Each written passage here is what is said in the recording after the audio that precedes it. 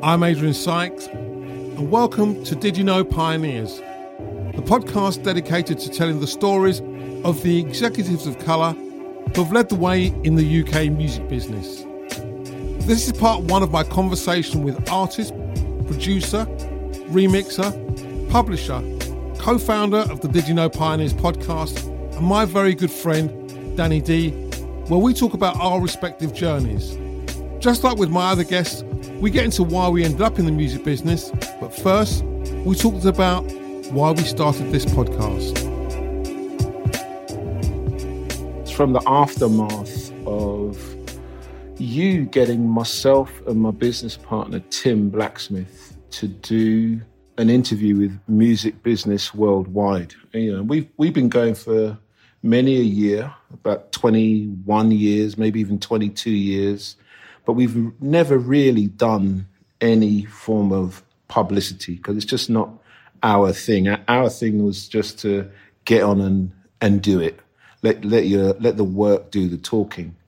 But you were on our case that we need to be seen, and eventually we said yes. Truly, it was the aftermath of doing it and seeing people's response to the article.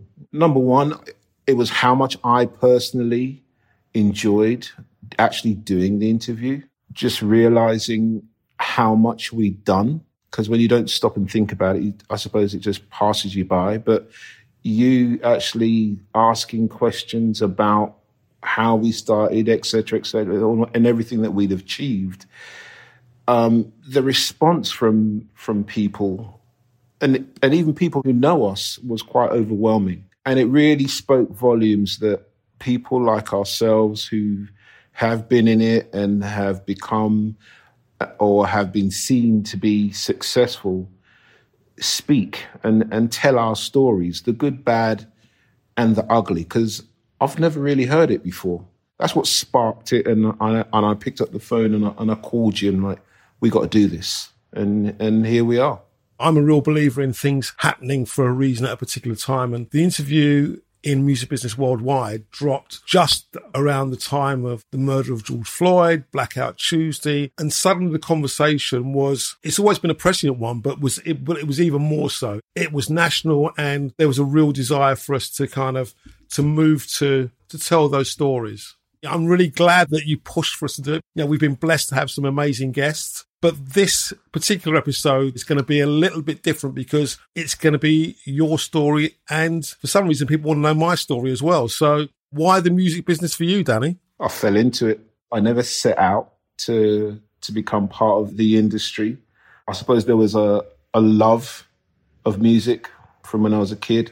You know, there's a story I've told many a time before that my mum would tell you and would gladly tell you if she saw you in the street, just like say my name, she'll tell you the story.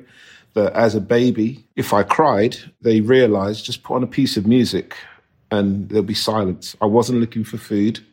Literally, the sound of music, I would go quiet to the point that my crib was put by the stereo. I always used to think that was a bit of just a lie until my mum pulled out a picture a few years ago, and lo and behold, there's my crib right next to the stereo.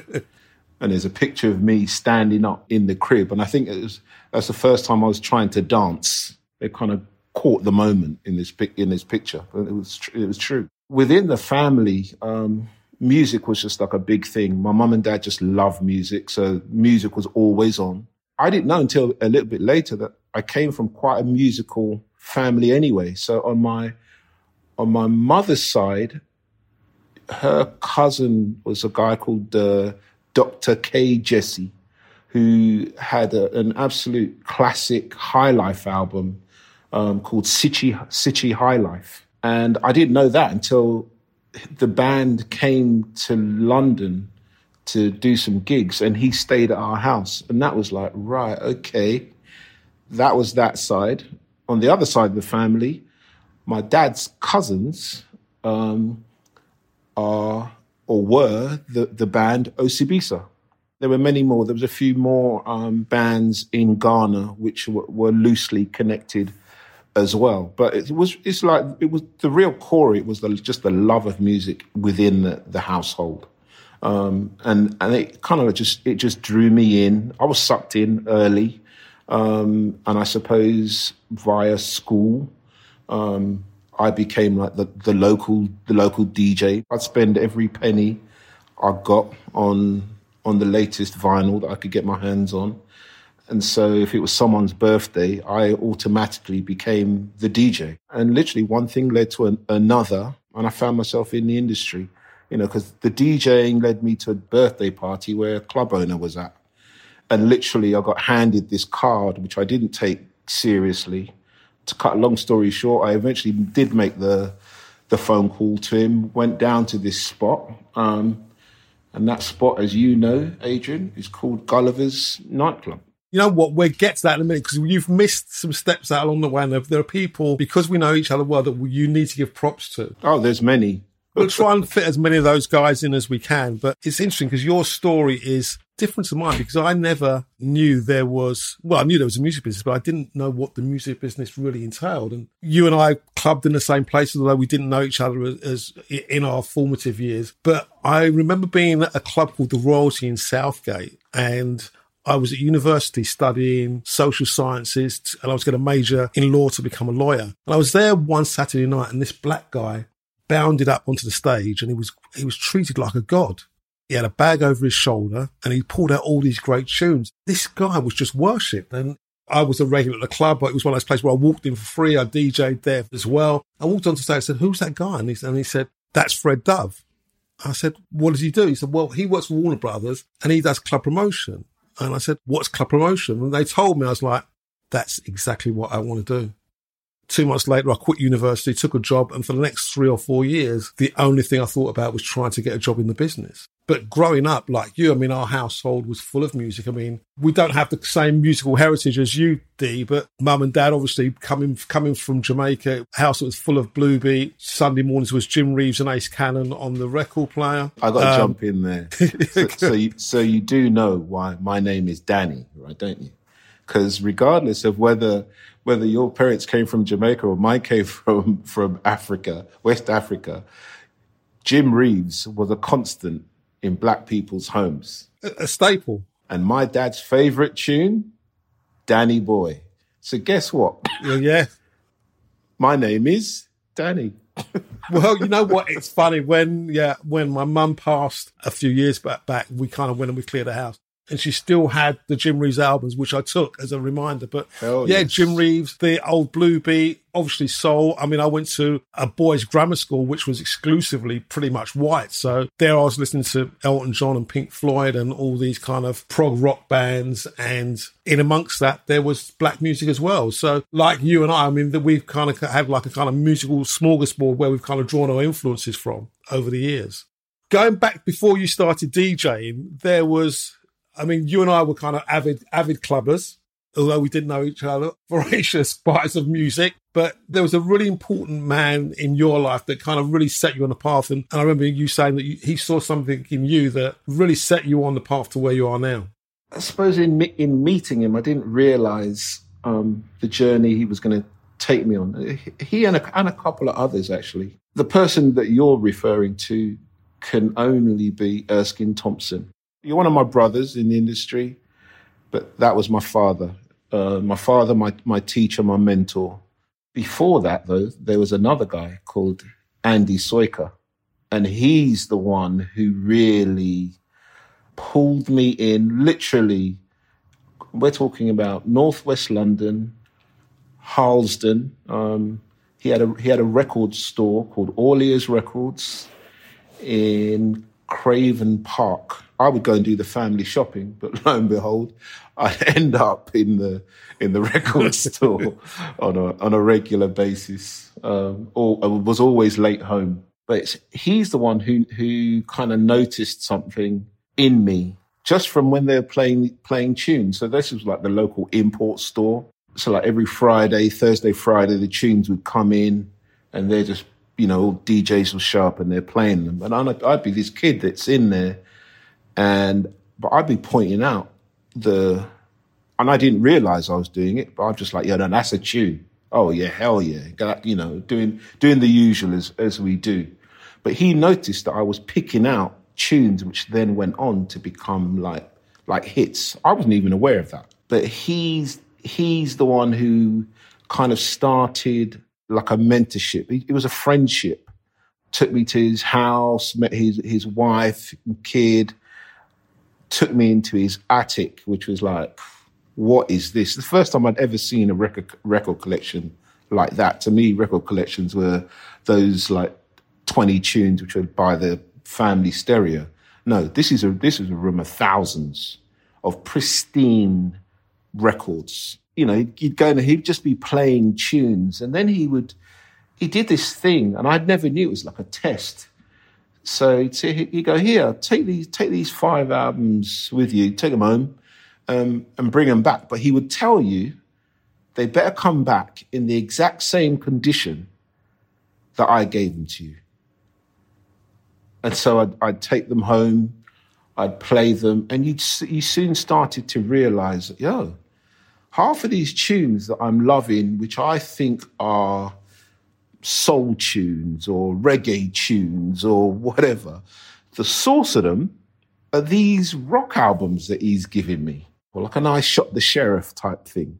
It's like, hold on a minute. I thought that was the original. You know, or you'd hear these guitar riffs, which are in another tune. And all of this was like the education of how people are inspired from other sources, and it goes on and it turns into something else. But it was a true teaching of genres, different genres of music, completely opened my mind. So that would have been early 80s? Yep, very, very early 80s, yep. So whilst you were kind of rolling around in Andy's record shop, I was working in a bank in the West End. I can't even imagine you in the bank. Believe me, I couldn't imagine myself in the bank either. I said I left university and I had to get a job, and it was one of those things where it was easy to get a job, and I got a job in a bank. And I remember being there after about 3 months, and I went up for this staff appraisal, and I went, listen, we think you're doing really, really well. We'd like you to go on what they called at the time accelerated training, because we think you could become a really good bank manager. When they said that, that was even more of a thing where I had to get out as quickly as possible. I was desperate. The thought of spending my life as a bank manager for 40 years was just too much. But it took me another 3 years before I got my first break into the industry and then met you. But hold on, how did you get that break? What happened? Well, I used to be a clubber like you, as I said, and I used to hang out. I used to know all those guys that DJed at the time. And Pete Tong was a young up and coming DJ. Jeff Young, who did the first Soul Show, the likes of Chris Hill and the Froggies, all those guys that were part of the Soul Mafia. So I was part of that set, but very into it. So I knew them really, really well. I used to DJ for an hour or so at the Royalty on a Saturday night. I made it my point to do whatever I had to do to get to know them, to be in the mix, be in that scene. So if it meant lifting speakers, playing tunes, driving people, I just wanted to be around it so I could soak it all up, let people see that I was a part of it, so that if an opportunity came up, I'd be the one whose name would be put forward. When I was working in the bank, which was NatWest Bank, a job came up at Island Records, and it said club promotions person wanted must have driving license, and I didn't have a driving license because I just couldn't be bothered to drive. So I had to go out and learn to drive. But then in mid-83, that same job became available, and luckily Pete Tong and a few others, Froggy and a couple of others, put my name forward, and I was lucky enough to get the job. And my first break in the business was club promotions at Island Records. I have to be honest, Island was not a place that I'd ever thought about working, only because they didn't have the best dance music. They weren't known for their club music. It was Phonogram, London. Pete was doing stuff over at London. Chrysalis were doing stuff before you got there, A&M. But Island weren't. But in hindsight, it was the luckiest thing that ever happened to me, because working there, we were able to set a template with Ashton Newton, who's still a good friend, president of Capitol Records, Julian Palmer, another good friend of mine who's now at Columbia. We set a template for one of the most innovative dance labels of all time. But it also got me out in and around, up and down the country. And one night as you are, you're tasked with kind of going out and playing tunes. And I rolled into this club in Down Street and there was this guy dropping some pure beats. And I started over to him and I ended up talking to him. And over a period of time, I realised that there was something very, very special about this young man. Unbelievably articulate, knew what he wanted, really personable, really professional, but you could just tell he had something special. Do you know who that was? Nope. It could well have been you. Oh, shit. Classic. I was honestly thinking you'd say something else there. And that was where we met. That was the start of our friendship. And when was that? Seriously, we're going to really give away how old we are now, but that had to be either 83 or 84. Oof, my God. That's where our story really began. So you're working at Andy Sykers. I wasn't working for Andy. I was literally, that was just my spot.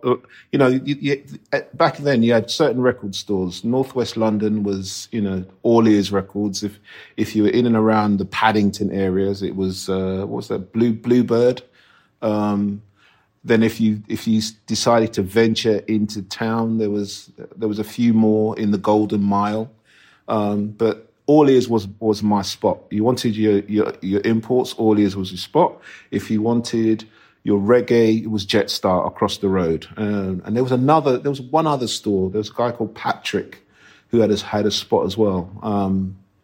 And he was like the in between. And then there was Hawkeye later on. So it was a real, that area was a real hub for music. But All Ears was my spot. So I wasn't actually working there. But I was, you'd think I was, because I think every spare minute I got, I'd be in there. Whilst DJing, obviously you graduated at Uptown to Gulliver's, became a name there, and then it was all about trying to get your first break into the business. So you know how mine happened. How did it happen for you? Do you know what's funny? I wasn't looking to get into the business because I thought DJing was it, and it was Erskine Thompson, who was next in my story, who I also met via Gulliver's in the main and became a really good friend and mentor. But it was him who came to me one day, because I didn't really even understand what you were doing. Adrian Sykes, I like him. Oh, he works at Ireland. Right, okay, cool. But did I actually understand what you were doing really meant? No, I didn't. I was totally green to the industry. There was a night at Gulliver's called the Root Party Night, and there was a Root magazine. It became the biggest night in London, period. Anyone can come and tell me otherwise. At that time, this was the spot and the hottest spot to be at on a Wednesday night. The doors could open at 9. At 9:15, the club is full to capacity, both floors. And as a DJ, it was heaven, because you could play the hottest tunes, the most upfront tunes, literally from 9 o'clock. It was game on. It was peak night all night. And the likes of yourselves would show up and are giving me tunes. And I'm one of those guys, if it touches me, I'm playing it straight away. And I'll ask you if you've got another copy, and I'd cut it up and stuff, and away you go. But it was Erskine who then came to me one day and says, "You don't realise, but you're doing all those guys' jobs for them." And I'm like, what are you talking about? And he says, "Yeah, come and meet me after the club. Let's go and have a coffee on the way home." And that's when he explained to me what was going on, the whole process, made me understand. He goes, "Understand, when you take that record and you play it, and it goes off in the club, the likes of Adrian," and we didn't say your name, but the likes of yourselves, the club promotion guy, shows up at the record company the next day and talks about how that tune went off, and then the decisions that are then made based upon that simple fact. And that was my first eye-opening moment into the industry at large. I didn't necessarily have an in, but he's the one who said, "You know what, I'm starting a club promotion company called Hot Licks, and would you like to come and work?" And At first, I was a bit hesitant because I was seeing, for a young man, I was seeing good money from Gulliver's. But in the end, I was like, yeah, you know what? Let's give it a go. It's all about music, and I could continue DJing. So I took him up on it, and we started Hot Licks as an independent club promotion company, and very quickly we were in the mix of it. And I think it took us about 6 months to a year to properly get going. But then we were seriously in the mix of it. That's when, you'd see me on the road doing all this at all the same venues as you. Yeah, no, we used to run into each other a lot. And I think it was probably around about that time. I think I was a year or two into my stint at Ireland, and I was having some success. And the label, Fourth and Broadway, that Julian, Ashley and I were working on was incredibly successful. I think that's when we kind of really began to gravitate towards each other, because post that point, I think we spent a lot of time together. And one of the things that we talk about on the podcast, as you know, Dee, is that thing about people who helped you, mentors, people who were able to give you kind of some kind of solace, advice, help, that were like-minded. If we're honest, there weren't that many of us around the business at the time. People look at the business now and it's a very different, it's a different colour of business. When you and I were there in the early days, I mean, black guys were essentially the guys that were club promotion guys. There was never really a thought that we could do anything other than that. It was interesting later on down the line, and we've talked to Dave Mahoney and the incredible Lincoln Elias, and they were the first guys to a certain degree that broke the glass ceiling. Yeah, but you know what? They don't know what they meant to us. I will never, ever forget the first time I walked into, was it Great Titchfield Street, I think? Sony Records. Yep, it was on Soho Square. Soho Square. And I've forgotten who I was going to see. I was told to wait. But while I'm waiting, out comes this guy from one office, Lincoln Elias. And I just sit there. It's like, who the hell is he? He goes back into his office. I ask, I'm like, who's that guy? So, oh, that's Lincoln. Oh, what, you don't know Lincoln? I'm like, right, no.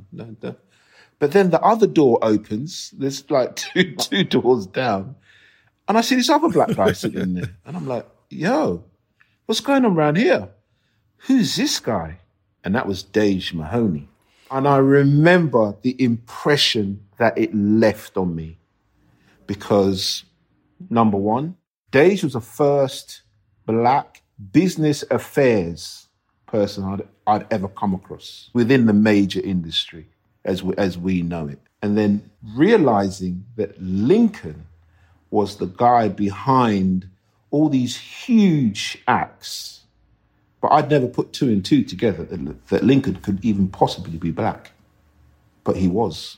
And the other guy in the Holy Trinity, which we shouldn't forget, was Matt Ross, because Matt Ross was there at the same time. And then also, we forgot Goldie as well, who worked in Artist Liaison. But going back to Matt, but in particular to Dave and to Lincoln, one of the things that we talk about is a real honesty about the business and how it's changed over the years.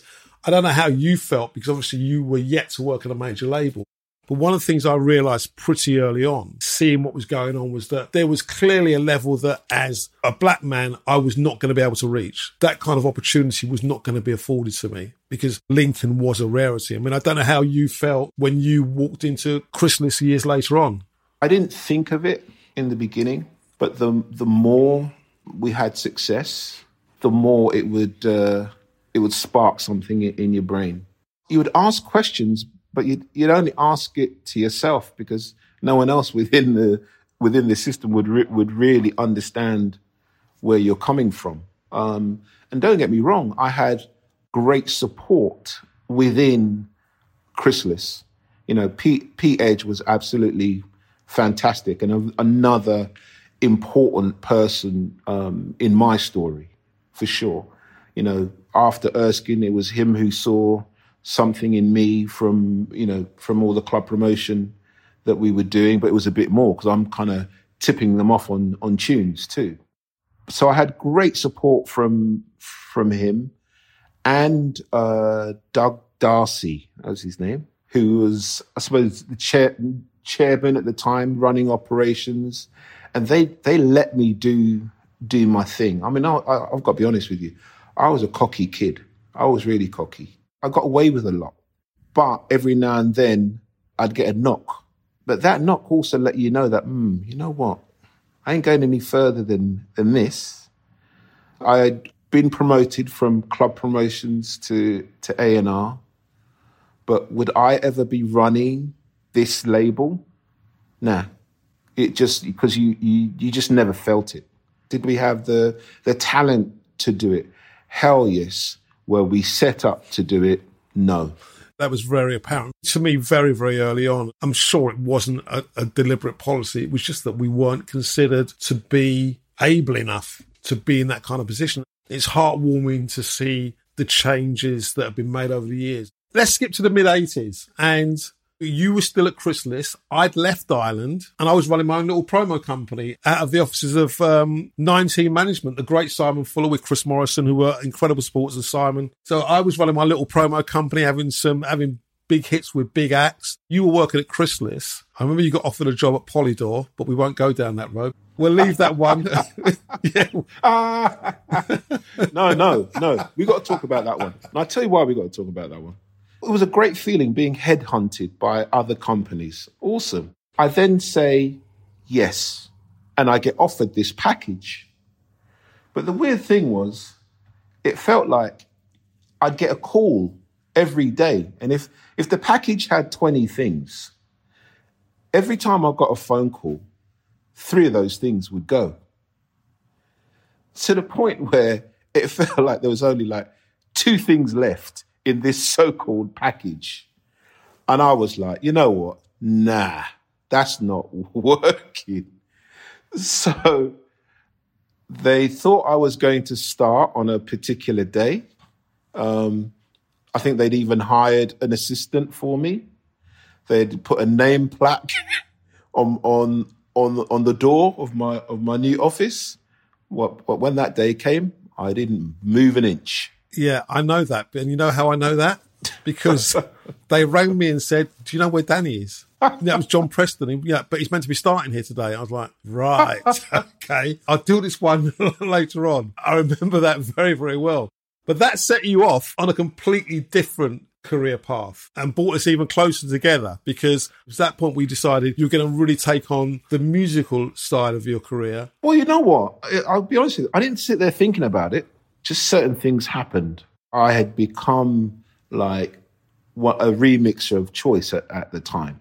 So I was doing a lot of remixes at a time when, it was seen as a conflict of interest. Because, there I am working at Chrysalis, called Tempo, but I'm doing mixes for Pete Tong or for doing something for yourself at Island.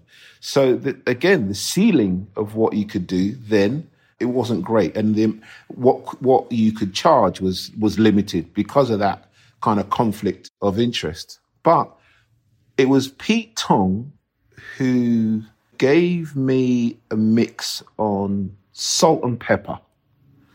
And I can't remember which song. I did one. Tim did another. But it was while doing that I take a break from the studio, and my mate Gary Hazeman was on me. You got to come and check out this club, and I do, and I can't believe what I've seen. But I come back to the studio, and I'm trying to explain to the guys in the studio, this is what I've just seen. They're looking at me like I'm mad, and the only way that I could just get it across. This is what I heard, and this is what people are dancing to, was to, let me just knock something up, just to give you an idea of what's going on. What I ended up doing was then put on, on the master DAT, which got sent to Pete Tong, and then the rest is history. We need to shout out the title of the track. We call it Acid, which was Gary's saying, which had kind of caught on in the club. So when you went down to the club, instead of people saying hello to you, they would come up to you and be going, acid, in your face. And as much as it was the most weirdest thing to experience. An hour in, when the music is going off and you came out, it's like, oh my God, that's something else. Did we know that it was going to do what it did commercially? No, of course not. But it was never actually intended. It was literally just to show the guys in the studio, this is another form of music that's going on, and one thing led to another. And yes, along the way I'd always been dabbling in making music, but it wasn't really my thing to be an artist at all. It never was. I actually, it was more the idea of being a producer. That was my thing. I'm that guy buying my records. I'm looking at all the credits, but I gladly fell into it, and that experience, the good, the bad, the ugly of it, has held me in great stead for what I've gone on to do.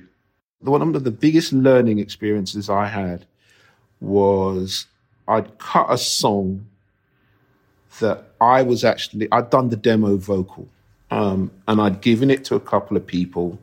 Norman J was one, and it was destined to be just like a big club tune, end of story.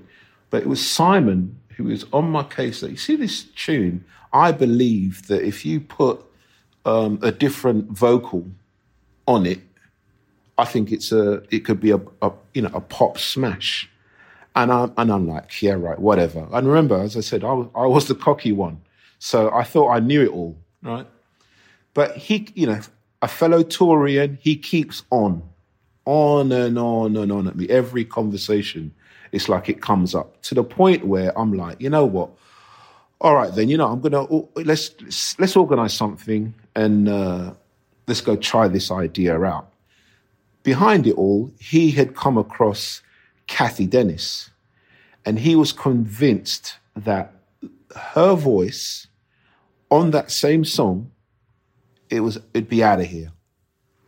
So I'm like, tell her to come to the studio and let's try this thing out. Now, I'm going to be totally honest here. I wasn't telling him to tell her to come to the studio to come, let's go cut a hit. I just wanted to prove him wrong. Me, I'm the cocky guy, right? I think I know it all. So, yeah, you tell her to come down and we'll do it just so you can see that, yeah, what a rubbish idea that was. Well, I'm the one who was wrong, because from the moment she sang the first line of the tune, I start laughing uncontrollably at the realization. I could hear it straight away. She hadn't even got to the chorus or not, but it was just like, oh, damn. In fact, I'm sure I used other words, and she stopped singing. And I'm like, no, because she thought I was laughing at her. Imagine the first time you're meeting someone, they go to sing and you're sitting there laughing your head off. And I say to her, no. It sounds amazing. You need to continue. And I explained myself on why I was laughing. And so once she got that, she just did her vocal. The song was called Come On and Get My Love. And lo and behold, it went top 15 in the UK for weeks on end. It's like it just stayed there forever. It then went on and became top 10 in America. Great lesson. Yeah, and D-Mob became internationally successful. Whilst you were having your success with D-Mob, I was over at MCA Records, running club promotions and A&Ring over there. And as always, I had to bring my boys in to work on the records that I was working on. So whilst I was looking after the big US acts like Eric B. and Rakim and Bobby Brown, Guy and Jodeci and all those acts, I was also A&Ring some of the UK repertoire, signing UK repertoire as well. And I signed Danny Minogue, Kylie's sister, and that was something that you worked on, and we had some great success on that together. I mentioned MCA for a number of reasons. But one of them is we talk about people that have been important in our lives and mentors that have helped us. One person I know I hold very dear, another guy that you have complete respect for in the same way, was my MD at the time, Tony Powell. Oh, hell yes. You should tell the story why, and I can kind of embellish as we go, because I think it's important. What did he mean and what did he do for you? I think it was really interesting because Tony was, and still is, I think one of the first people. I mean, he had a policy where his door was always open, which was unique in itself. If you walk past, he'd shout for you and come in and sit down and you talk. But he talked to you as an equal. And you always thought there was the opportunity to go further. He always encouraged. He loved black music. He loved black people. And it wasn't a thing where he felt he was doing it because he had to. It was a genuine love and a genuine desire to help. That meant a whole lot to me. I mean, he was a really important person in my development. There's no question about that. I learned an awful lot from Tony just about how you run a business, how you get the right people in the right places to make things happen, but more importantly, how to treat people. You used to be in and out of there all the time. I had an open door for you and Tim Blacksmith and our other friend Carlton. And as black men walking in, I don't think that any of us had ever felt as we've been treated as equals in the same way until we'd met something. Yeah, maybe that's not quite the right phrase, but he really treated you as an equal. It was someone you could sit down and break bread with, and he respected you completely. He did, and we have to also name a couple of others. I think Roger Ames was another person that totally made you feel at home. How it made you feel to walk into a building where you felt comfortable, where someone's talking to you on a level, not talking down to you like you don't know, wanting to know your mind, and talking about all forms of life, not just about the music industry. When you got the chairman of the company showing their appreciation for whatever you had done, it meant the world. Before we get back into talking about our respective careers, one of the things that we'll always ask is, again, as you know, is what it was like and some of the challenges you faced as a minority in the business when you were first running around in a major record company. Were there any kind of barriers, pushbacks that you felt that you faced when you were working in a major label? We had signed EPMD and had huge success with them. But on the album, they had done a version of I Shot the Sheriff, which was a good tune, but I didn't see it as a hit in an A&R meeting. And I'm being told to put the record out because everyone else in the room thought that this was a smash. And one of those people in the room was Chris Hill, who told me I was an idiot. I looked at him, I was like, what? No, I'm actually giving you my honest opinion on this tune. It's a good tune, but it's not the hit that you guys think it is. Because it's a popular cover doesn't mean that it's a hit.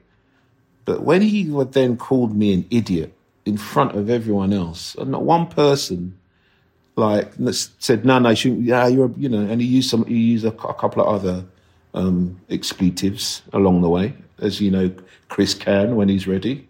I've really felt, in fact, I can't even explain the feeling at the time, but it was just like, nah, no one should talk to you like that.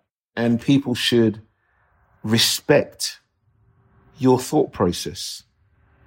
He clearly didn't, and had the support of the hierarchy in the building to talk to me like that. And I was just like, nah. In fact, I don't think I ever spoke to Chris Hill with much respect after that moment. And I put him to the task. I said, you know what? We're not going to put it out, but if you believe in that song so much, you put it out on your label, Enzyme, to which they did, and it failed. How much do you think that was down to just the musical difference, or you as the black A&R guy in the room? It felt like you're the young black kid in the room, but you ain't going to come and tell me what I'm telling you. That's what it felt like. Whether that was the intention or not, but that's what it felt like to me. It was like there was no respect being shown for my thought process. This was like, nah, you listen to what I'm saying. You're an idiot. Outside of that personal barb and that insult to you, what did it make you feel about the business in general? Because I have a story that's relatively similar. It made me look at the business very differently. I don't think I realized how much that moment had got to me. And I think it was like weeks, months after that, it really started to come to the fore. It created a space for itself in my brain. And slowly but surely, it was coming to the fore. And as I said, I had great support. I'd been protected. I had great friends within there. A similar kind of story, but I remember being at MCA and we were in an A&R meeting. We just had a massive hit with Adamski. Big up Paul Doggett, Gone But Not Forgotten. And on the Adamski record was an amazing young singer called Seal. And everybody was trying to sign Seal. And it was the time before you signed a featured singer. He was just on the tune. But the tune was so big that everybody was trying to sign him. It was between us and ZTT. And this thing was going backwards and forwards. Couldn't seem to get over the line. I remember we were desperate, of course, to sign it. I remember sitting in an A&R meeting, and and as you know, you go through a list of acts that you're going to play, and you play those tracks. Then you talk about the acts that are currently you either got offers out on, or you're trying to do deals on. And we got to Seal, and yeah, we're trying to sign him, but it's really difficult. We can't really get to talk to him. It's just a bit tough. And I remember the business affairs guy looking at me and going, "Adrian, you go and talk to him. You're black. You're black. He's black. He'll understand you." Even the people in the room were like, they couldn't believe it. And at that point, I genuinely felt any last hope I had of ever thinking that I was ever going to be able to get to a certain point in the business. That was the realization that it was never going to happen, because that's how people thought. Even all these years later, it's very much like your story with Chris Hill. It's one of those stories that I still kind of look back on and think, yeah, that's probably a real watershed moment. That was the moment where I thought, I love doing what I'm doing in this company, and it's great, but I'm not going to go any further. I'm not going to be able to really realise the ambitions that I want to, because you have people who have a mindset like that who are clearly going to block you at any given time. I remember at the end of 93 when there were changes at MCA, I left after having a lot of success. And I remember talking to our old friend Mark Lesnar the other day, and Mark was going, "You know what? Back then you should have been given a greater opportunity. But everyone knew that you wouldn't be because of the colour of your skin." And that was when I went off and worked with our other good friend, Trenton Harrison, at his management company, looking after Goldie and Groove. And that was an incredible time of my life. Seat of the pants time, but it was great fun. One thing I want to big up on with you, because you know I love bigging you up. Stop it now. Is your remixing, because you did something that was absolutely incredible, which is you created something that is now a staple in dance music that had never been heard before. When you did probably one of the best remixes of all time, which is your Chaka Khan I'm Every Woman mix. And it was the first remix that had ever had the rolling snare drum in it. Yep. And now it's everywhere. How does that make you feel when you kind of listen back to it and think, I'm responsible for that? It makes me remember the moment, because it's kind of like how it happened was like a happy accident between myself and the great Marius de Vries, who was programming and the main musician for me at the time. And I was doing some drum programming, and also I was doing a snare roll, and something happens in the ether, in the MIDI. There's a connection between my drum machine and him programming this sound. And all of a sudden we hear it. And there's this like euphoric moment in the room. What the hell was that? And we stop. It's like, no. What was that? How did that happen? And Marius being Marius, being the boffin that he is, literally spends two hours, maybe even more, working out how it happened, and then finds the answer, and the rest is history. And we put it in the tune 2 or 3 times. I remember the moment vividly. There was an old studio just off the Holloway Road, which isn't there anymore. I forgot the name of it. There was an engineer called Jeremy, this Australian guy who was just unbelievable, who loved reggae. So his whole vibe in mixing a tune was like he's making a dub. So we just had all the elements right. The monitoring was right. Everything about this spot was right. So when this thing happened, it was just like, oh, Ross. It is a brilliant piece of work.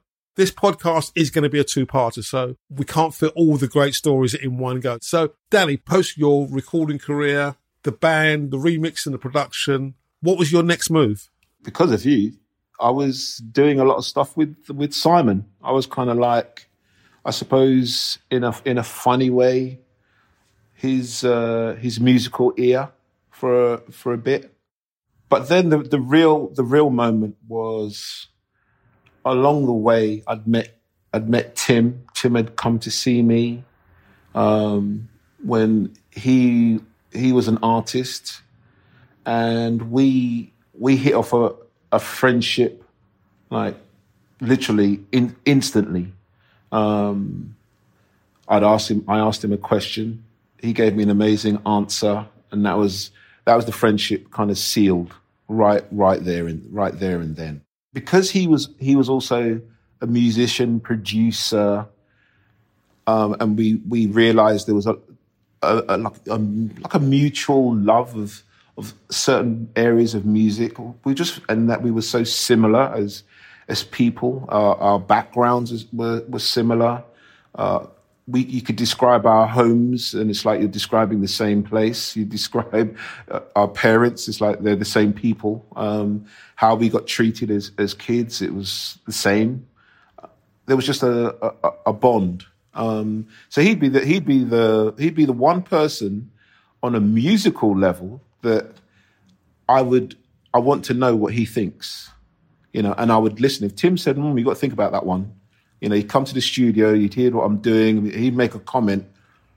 I'm actually listening. Whereas, before someone else would come, we're at whatever. There was this mutual respect, and the friendship developed. And in a conversation, it was like we both knew we wanted to do something, but we'd have to find the right thing. And there was just like a loose conversation of, one day we'll find something that we both can put our experience into and manage, because we'd had great managers. We'd both I'd learnt a hell of a lot from yourself, from the Simon Fullers of this world, and he'd done the same with Dave Durrell, But there was something missing.